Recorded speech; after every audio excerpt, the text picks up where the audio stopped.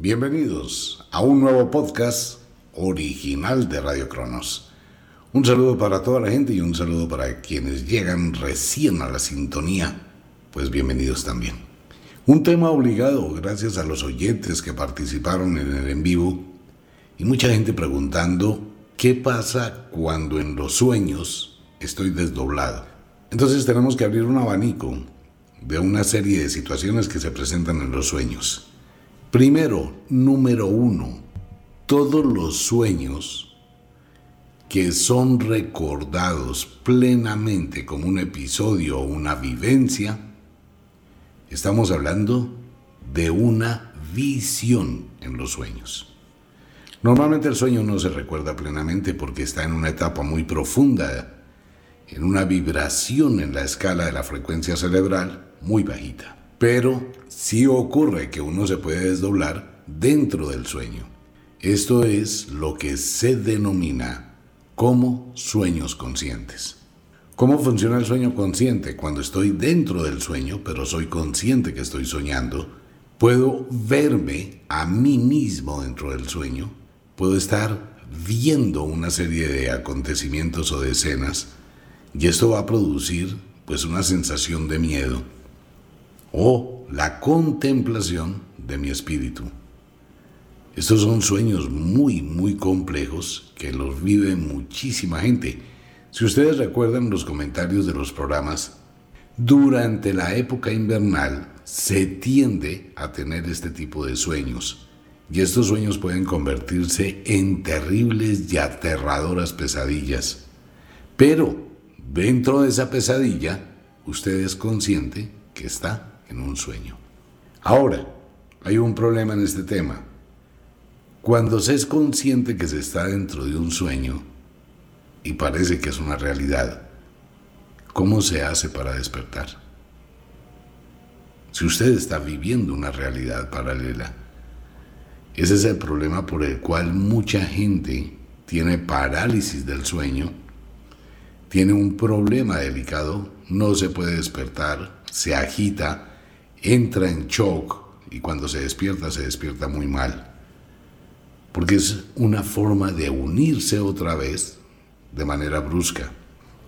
Entonces está viviendo una realidad en el sueño, pero su cuerpo físico que está en la cama empieza a acusar ese problema y el instinto de supervivencia lo hace reaccionar de una forma brusca. El mundo de los sueños es un mundo difícil de definir, difícil de explicar, de hecho hasta el día de hoy. Por más investigaciones neurológicas que existen y psiquiátricas, nadie puede definir qué es el sueño, por qué soñamos, qué son los ensueños, por qué tenemos sueños de retrocognición, podemos ir al pasado, sueños telepáticos de lo que está pasando en este momento en algún lugar, y sueños premonitorios de lo que va a pasar en el futuro. Dentro de la simbología onírica se ha podido definir que todos los sueños son premonitorios porque traen algún significado de algo que está pasando, de algo que pasó, de algo que va a suceder. Tomemos el caso del señor David Booth, de esto hemos hablado muchas veces. Pues es el caso más reconocido en el mundo por el evento que pasó.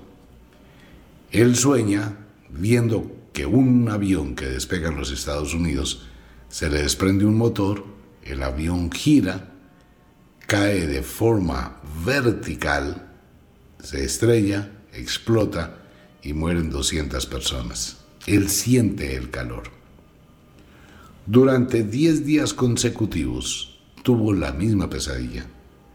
¿Qué hizo él? Cogió y escribió cartas a todos los aeropuertos que iba a ocurrir un suceso terrible donde un avión perdería un motor y contaba el sueño. ¿Qué pasó? Pues la gente que recibió la carta en los controladores aéreos, este tipo está loco. Cogían la carta, la arrugaban y a la cesta de la basura. Todos. 4 días después, a las 11:30 de la mañana, en una de las más grandes tragedias de la aviación civil en los Estados Unidos, un avión despegando efectivamente perdió un motor, giró, cayó y explotó, matando casi 200 personas. Cuando ocurre el evento, quienes recibieron la carta, pues ¿qué hicieron? Ir al basurero a tratar de recuperarla. Pues imagínense ese documento, el valor que adquirió en ese instante. Empezaron a buscar y descubrieron 5 cartas, lograron recuperar del puño y letra de David Booth, escritas 10 días antes del accidente aéreo. Y lo vio en los sueños. De ahí para adelante hay muchísimos documentos, historias, personas que han vivido una serie de episodios. ¿Se puede ir al futuro en sueños? Probablemente sí. ¿Se puede saber el número que va a caer en una lotería? Mucha gente lo ha visto en sueños. De hecho, hay una técnica que han utilizado desde la antigüedad y da resultado. Consiste en tener una agenda o una hojita de papel y un lápiz colocada en la mesita de noche. Es como decirle a la mente subconsciente que usted quiere leer en el futuro cuáles son los números que van a caer. Y esa noche usted puede tener sueños, ver un número en un bus, ver el número en una calle, ver el número en una puerta, ver el número tatuado en el brazo de alguien, pero aparece el número en sueños. Pues todo depende de que la gente se logre conectar con esa vibración. Ahora, las pesadillas. Si no hay una forma de identificar qué son los sueños, muchísimo menos tratar de explicar qué son las pesadillas. Son lugares lúgubres, terroríficos, son situaciones extraordinarias donde la gente se llena de terror, de pánico dentro del sueño. Mundos supremamente oscuros, pero pasa una cosa muy curiosa, que en la gran mayoría de pesadillas la persona es consciente. Sabe que está viviendo una pesadilla, por eso quiere escapar de ella. Quiere volver a su cuerpo, quiere despertarse. Y hay pesadillas que son supremamente difíciles de controlar.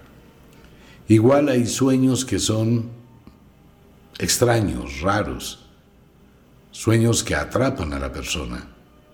Alguien que sueña que está en una habitación, se ve en una habitación y sale de esa habitación y vuelve a entrar a la misma.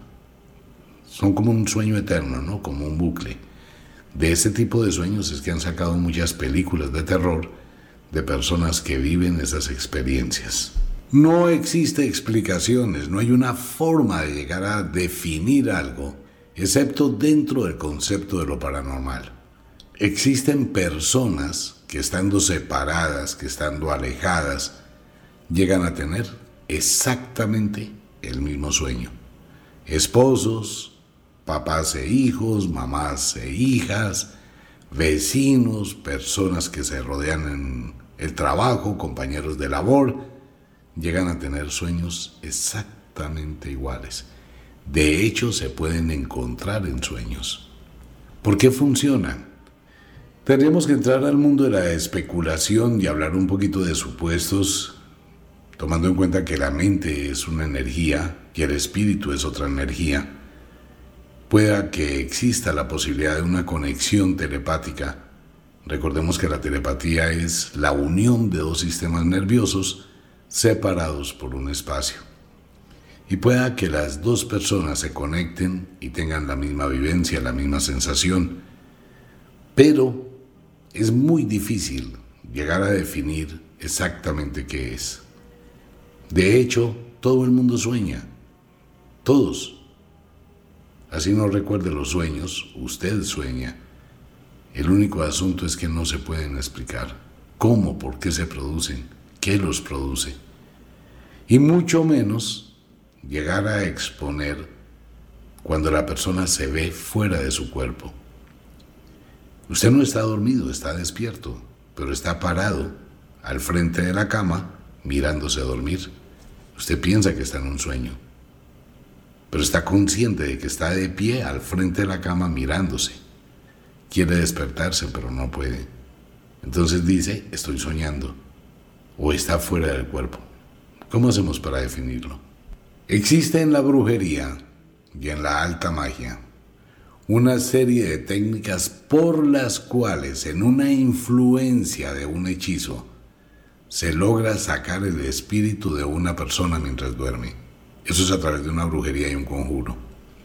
En Haití, durante la época del furor del vudú, esa técnica se producía para generar un maleficio. La gente la experimentaba. El chamán sacaba el espíritu de una persona y lo llevaba a un cementerio. Y era consciente de eso y sabía que estaba siendo influenciado por un ritual de vudú. Y eso pasó durante muchísimos años. Recordemos que Haití, desde la época de Papa Doc y todos estos rituales de vudú y de magia africana, pues la gente llegó a tener un miedo y un pánico total, ¿no? Con la historia del vudú. Aún existe, pero de una forma muy reservada. Es muy difícil llegar a contactar a alguna persona que sepa de las técnicas para inducir y de los hechizos. La ciencia trató de dar explicaciones a una parte del vudú, que es algún tipo de neuroparalizante extraído de un pez, pero no pudo explicar la fenomenología que ocurre alrededor de un ritual vudú. Las personas narran cómo salen de su cuerpo, pueden ver cosas, sentir cosas, los atraparon y fuera de eso no pueden volver a su cuerpo. Por eso cuando el cuerpo se levanta o se saca de la tumba, no tiene alma, no tiene conciencia. Les robaron el espíritu. Contaba mucha gente que vivió algún tipo de experiencias en Haití, que Papa Doc, François Duvalier, conservaba almas atrapadas donde él vivía. Un tema muy, muy macabro, ¿no? Le robaba el espíritu a la gente o a sus enemigos. Y durante muchos años, mucha gente famosa fue a Haití a hacer rituales o mandar a hacer rituales de vudú. El mundo de los sueños es un mundo difícil de manejar, es un mundo complicado, es un mundo en el cual todos entramos de una o de otra manera y se presenta una fenomenología supremamente extraña. Algunas personas logran una cantidad de cosas impresionantes durante sus sueños, como lo decía el señor Tesla, el gran ingeniero, el que inventó la luz eléctrica. Él hablaba que en sueños tenía inspiración y que en sueños podía contactarse con otros seres que le enseñaban y le mostraban la forma de avanzar en sus investigaciones. Hay mucha gente que tiene inspiración en los sueños. Hay mucha gente que se conecta con entes mágicos, ángeles, duendes, de una forma impresionante. Ahora, los sueños con muertos. Los sueños con muertos es un sueño nivelador. Es un vacío que quedó en la mente subconsciente y se tiende a llenar, pero tampoco podemos descartar que tenga la aparición de un ente o de un fantasma. Si la persona que murió desencarnó e inició el tránsito a otra vida, pues ese espíritu no está en este plano, entonces no puede existir en sueños. Pero sí pueden existir entes que toman la personalidad de quien murió para inducir alguna influencia sobre quien lo conocía. Ese es uno de los problemas que hay dentro del mundo de lo paranormal. Cuando uno identifica a alguien porque lo conoció en vida, recuerda su rostro, su ropa, su forma de vestir, su forma de hablar, sus movimientos, sus gestos, y usted recuerda esa identidad gesticular de la persona, sus facciones, ¿no? Entonces usted identifica a fulanito de tal, fulanita de tal, en una fotografía, en donde sea. Digamos que alguien se inventa, aunque ya las hay, pero vamos a suponer que alguien se inventa una máscara más perfecta, que es difícil de definir entre realidad y fantasía, y esa persona se coloca la máscara con el rostro de otra persona. Usted va a identificarlo como si fuera quien usted piensa, no quien está detrás de la máscara. ¿Y qué ocurre? que en su mente usted acepta esa presencia de forma familiar. Pero es una máscara, es una careta. Ok, hay entidades del mundo de las sombras que aparecen en sueños tomando la figura o la personalidad de una persona fallecida con la cual el que sueña tenía muy buena relación. Entonces en sueños usted ve a alguien familiar, lo identifica, le acepta, tiene confianza, y lo que ocurre es que un ente está empezando a utilizar su energía. El reflejo de proximidad, que se libera muy intensamente en los sueños, pues es el que produce que usted estando dormido empieza a inquietarse, se mueve, se da la vuelta, empieza a transpirar. Su energía está percibiendo que hay otro tipo de energía acompañándole. Y algo dentro de usted, una alerta, una alarma, ese reflejo de proximidad, le empieza a indicar que debe despertarse.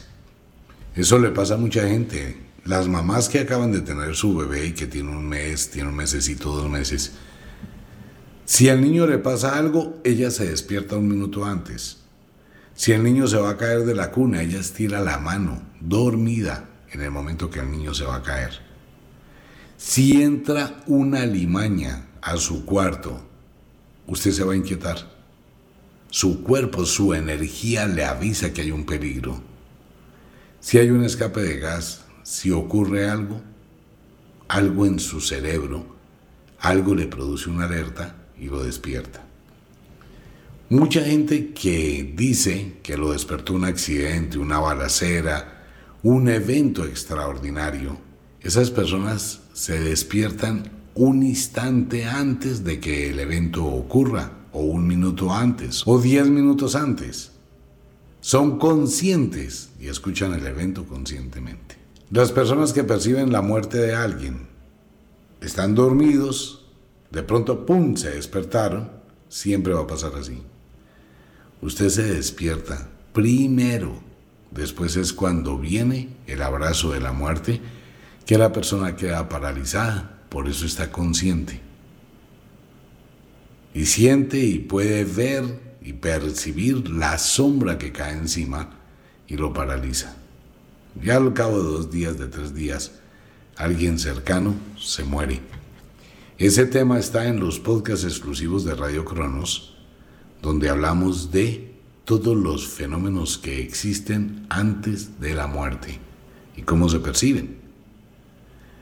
Entonces el mundo de los sueños es un mundo que tiene muchísimas variantes y que va a depender de la persona que lo interprete. Interpretar los sueños es un arte. Cuando se acostumbra a ver un poco más allá, pues se puede definir. ¿Por qué? Porque existe un diccionario de simbología onírica. ¿Qué hace que este diccionario exista? Pues los comentarios de muchas personas: me soñé con las muelas y después tuve problemas, me soñé que se caían los dientes, alguien se murió, me soñé con ratones, me llegó una fortuna, me soñé con una mujer que se estaba casando vestida de blanco, no tenía zapatos, símbolo de la muerte. Me soñé con una escoba patas arriba, símbolo de que van a llegar visitas indeseadas a la casa.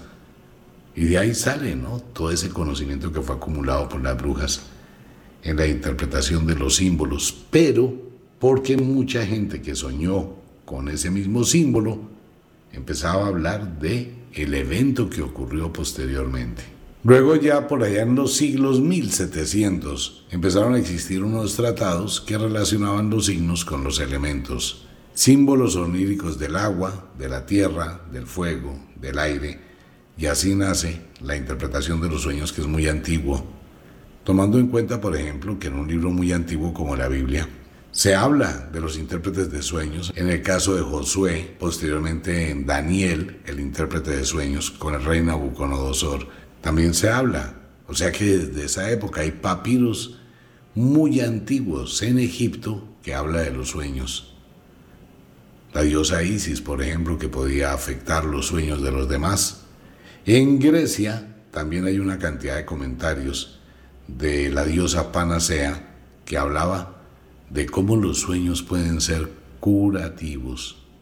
Hay muchísimo tema de esto. Hipócrates también llegó a hablar de los sueños, Platón también habló de los sueños y de la liberación del alma. Así que es un tema que no es de ahora, no es actual, y que de una o de otra manera, después de que empieza a llegar el invierno, mucha gente empieza a tener un tipo de sueños raros, diferentes, una serie de vibraciones extrañas y de conexiones psíquicas con algo que no se puede definir.